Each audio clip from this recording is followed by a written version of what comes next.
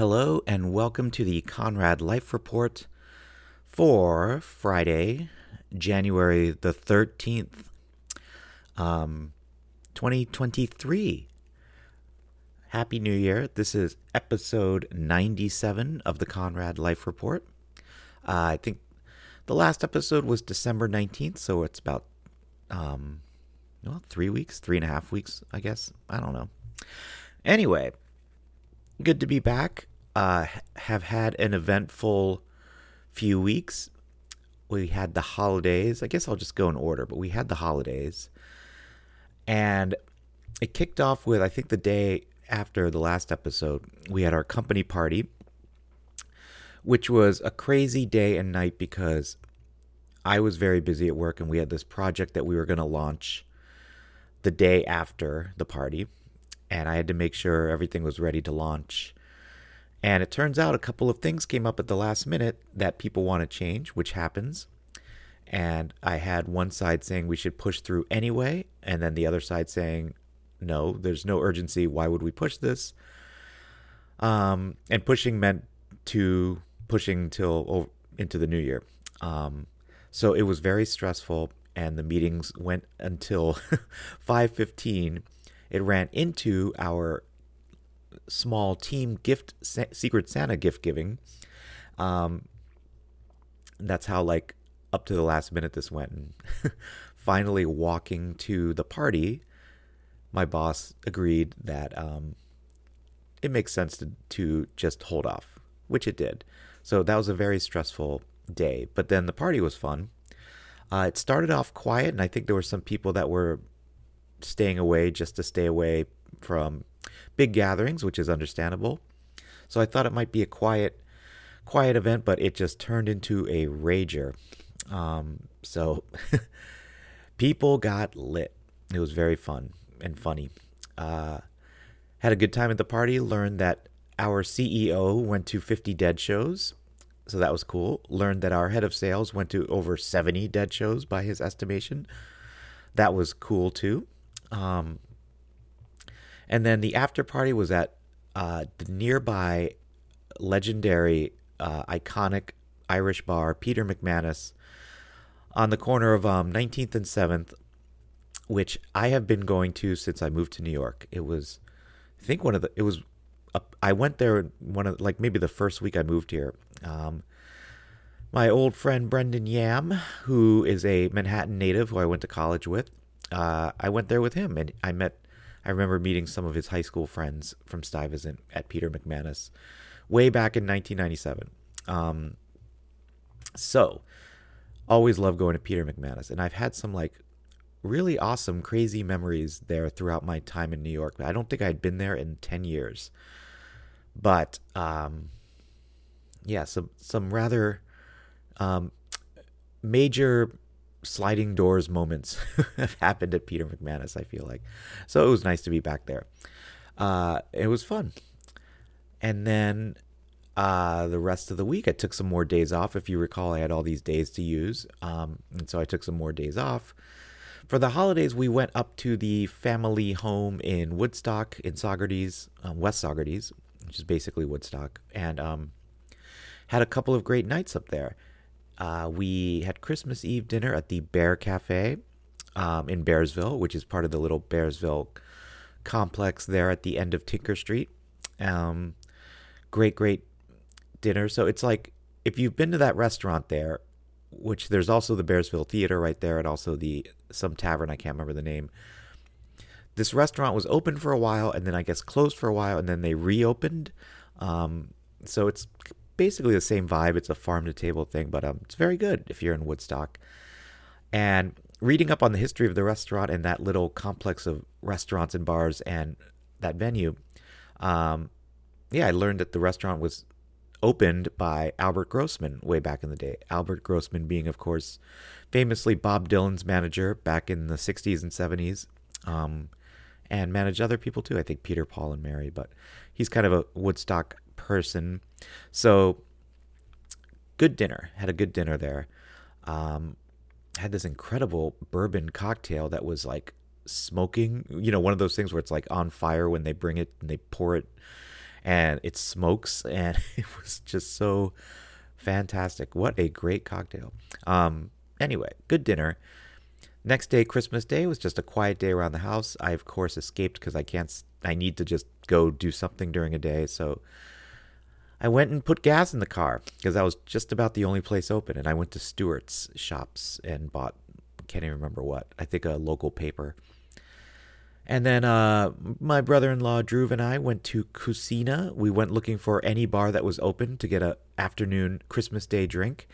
So we found Cucina, which is the very nice restaurant on whatever that main road is in Woodstock on 212 on Mill Basin something, but right at the corner there of Levon Helm Boulevard. So went in and had a couple of Keegan Ales stouts, and then went back to the house and chilled. And then the next day, Boxing Day, we drove back to the city. Didn't do anything for a day, and then all of a sudden, COVID hit this household. So I had managed to not get it for all of this time. We think Oliver had it faintly in August because he had a faint test, but he never got too sick, and that was all we could see was one faint positive test amidst a bunch of negatives. So he clearly had it, I guess, but we never really dealt with a full shutdown until now. So Julie and Oliver tested positive, and I immediately went into isolation in the bedroom, and that worked for a couple of days. So I basically did not see them, or I was masked for a couple of days. I even went to the fish show at the garden. More on that later. And but yeah, I was testing twice a day, and I was negative for days, and then on New Year's Eve I tested positive, and then I was basically still asymptomatic. But then an hour or two later, after testing positive and feeling fine, the symptoms all hit me, and I was like, oh, here we go. And yeah, if you've not had it, like I did not until now, yeah, all of those times I thought maybe I had it, and I would stare at these negative home tests looking to see if there was any sort of faint line. It's like, no, it's like when you have it, you know it. And it was all the usual symptoms you read about, but for me, in a combination I've never personally experienced. So it definitely was its own thing. And it kind of sucked because I did not want to get it, and I did not, I just didn't want it. I did not want it in my body, but I got it. And it wasn't that bad for me. I had about 36 hours of basically just lying down the whole time, being extremely tired, and then slowly got better. Stuffiness went away, headache went away, and then by day 4, I was feeling totally fine. But I did not test negative until like the 11th day. So I was one of that small percentage of people that just keeps testing positive, and it was very annoying. And I didn't do anything socially, and I stayed away from the office. I worked from home until I tested negative. So that was the big journey. Crazy. So yeah. Oh, and in case if you remember, I had the how do you pronounce it? Bivalent booster back in September. So yeah, maybe that's why it was mild for me. Anyway, all better now. Let's see. That was that was kind of like the huge defining event of the past few weeks. But yeah, so I did go to Fish when I was still negative, and I did not pass it on to anyone there if I was indeed infectious, because A, I wore a mask, and B, everyone I went with did not get it. And I can kind of count on not having infected strangers because I knew everybody I went with, because we were in the company suite, which was awesome. So we were kind of like separated from everyone else. And again, by the way, I wore a mask the whole time, but this was my first time in a Madison Square Garden suite, and let me tell you, it is good living. You go up on this level. If you've been to the Garden, you know it's like halfway up, and they're all these suites are basically like hotel rooms that open up out into the arena. Like, you walk down a hall, you find your door, then you go in, and it's like walking into a hotel room. Like bathroom on the right, closet on the left, Then you go into a little living room um, with furniture and a couch and a coffee table. And then there's like a small kitchenette, which had all this heated food ready to eat. There was a mini bar that you could help yourself to, but also there was an attendant running in and out of the suite, and he would also make you drinks. And then as you move forward through the suite towards the open arena, there's a countertop, like a bar top, and with stools, so you can kind of quote unquote sit at this like kitchen island type countertop that looks out into the arena. And then the farthest part of this quote unquote hotel room suite thing is the 2 rows of seats, 2 rows of 4 seats on your right and 4 seats on your left, like 4 and 4 on your left and then 4 and 4 on your right. And those are like basically out in the arena itself. So to continue the hotel analogy, it's like if you step out onto your hotel balcony, that's where these seats would be.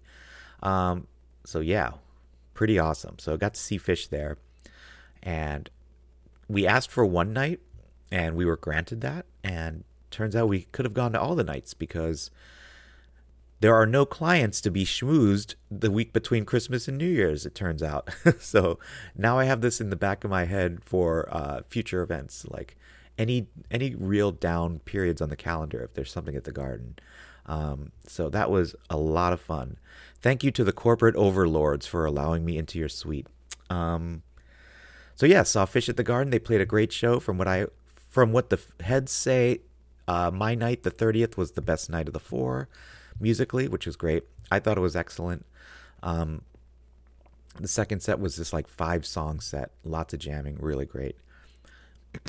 Other shows I saw Yo La Tengo. I saw Hanukkah Night 6 of their 8 nights at the Bowery Ballroom. The opener was Mali Opum Sawin, a indigenous female bass jazz avant jazz bassist. And she was great, and her band was great, and the whole band sat in for like 5 songs of the Yo La Tengo set. And Yo La Tengo were great, as always. I went alone, but I ended up hanging out with my friend Bradley and his colleague, and also my friend David. They are both staff and teachers at the East Village Community School. And Bradley is also one of the 3 Grateful Dead Night at 3's Brewing DJs. So I watched the show with them, and it was great to see them. Other news. Let's see, looking at my notes.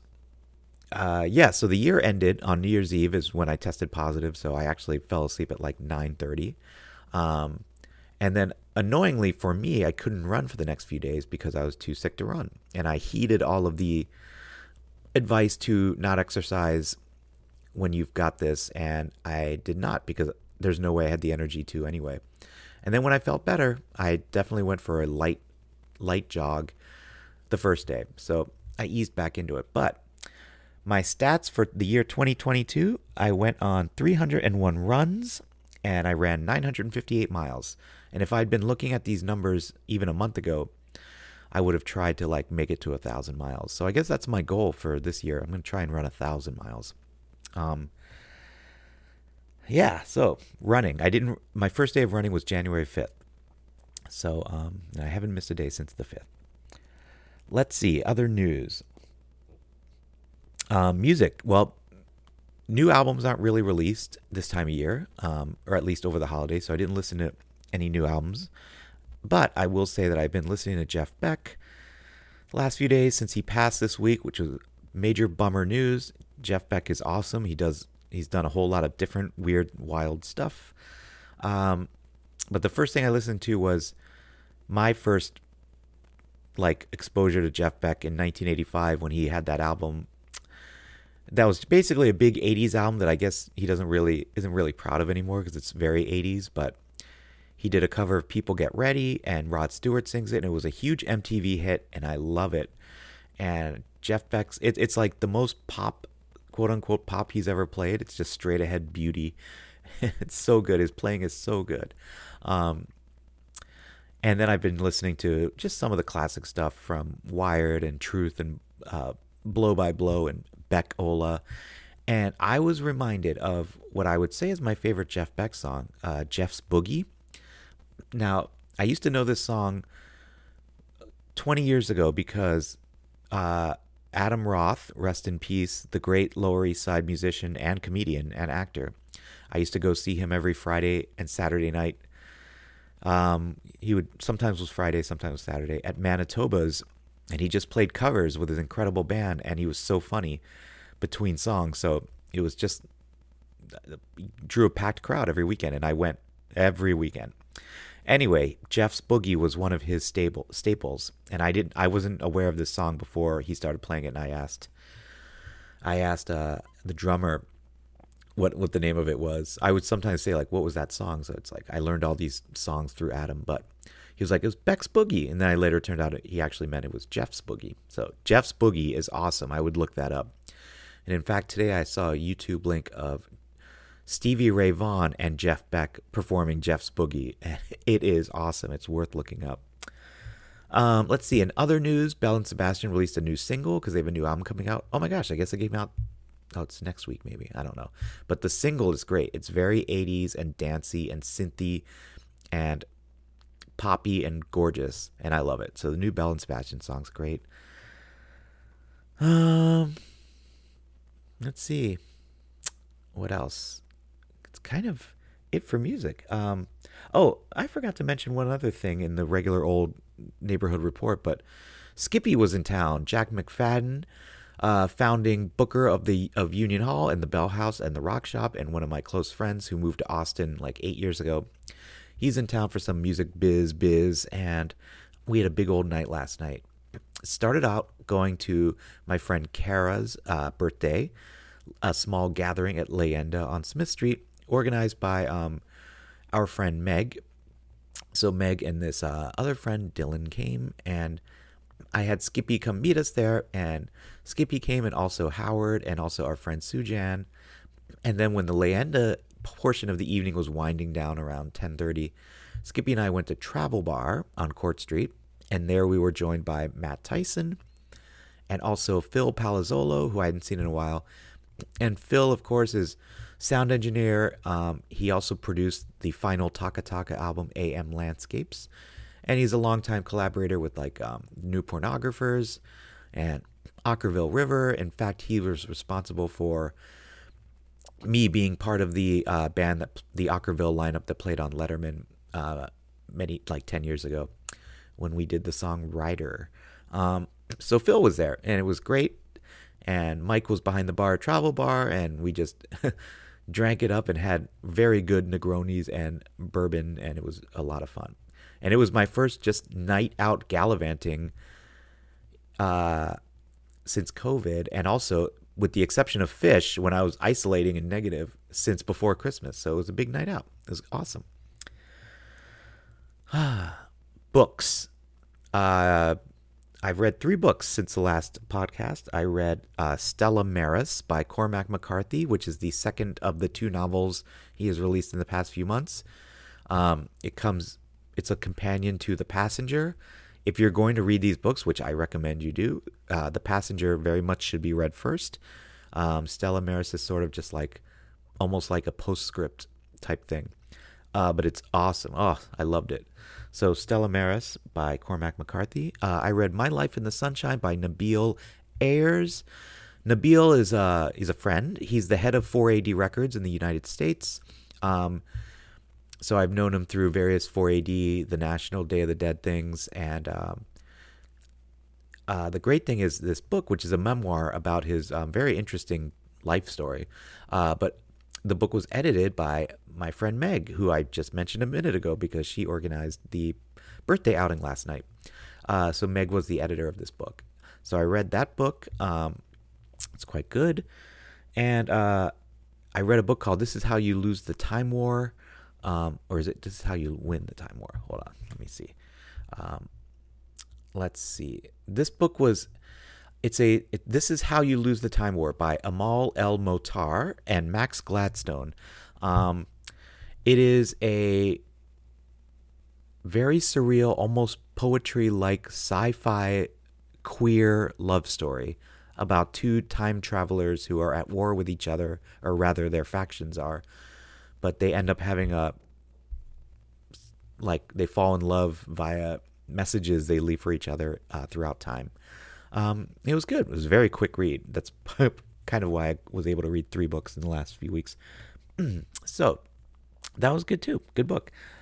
And I think that is it. We're at 20 minutes. I guess the final thing is I was reading my friend Rick Webb's newsletter today, and he talks about how some of his daily newsletter readers have decided to start their own daily newsletters. And Rick was the inspiration for this podcast because his podcast, which is originally about his just nothingness of life, inspired me to do this. And I've been a huge fan of his newsletter.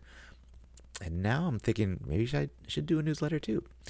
Might be fun. So if I do, I will tell you guys next time. Anyway, that is it for me. This has been the Conrad Life Report. I guess I should call the newsletter Conrad Life Report. Yeah.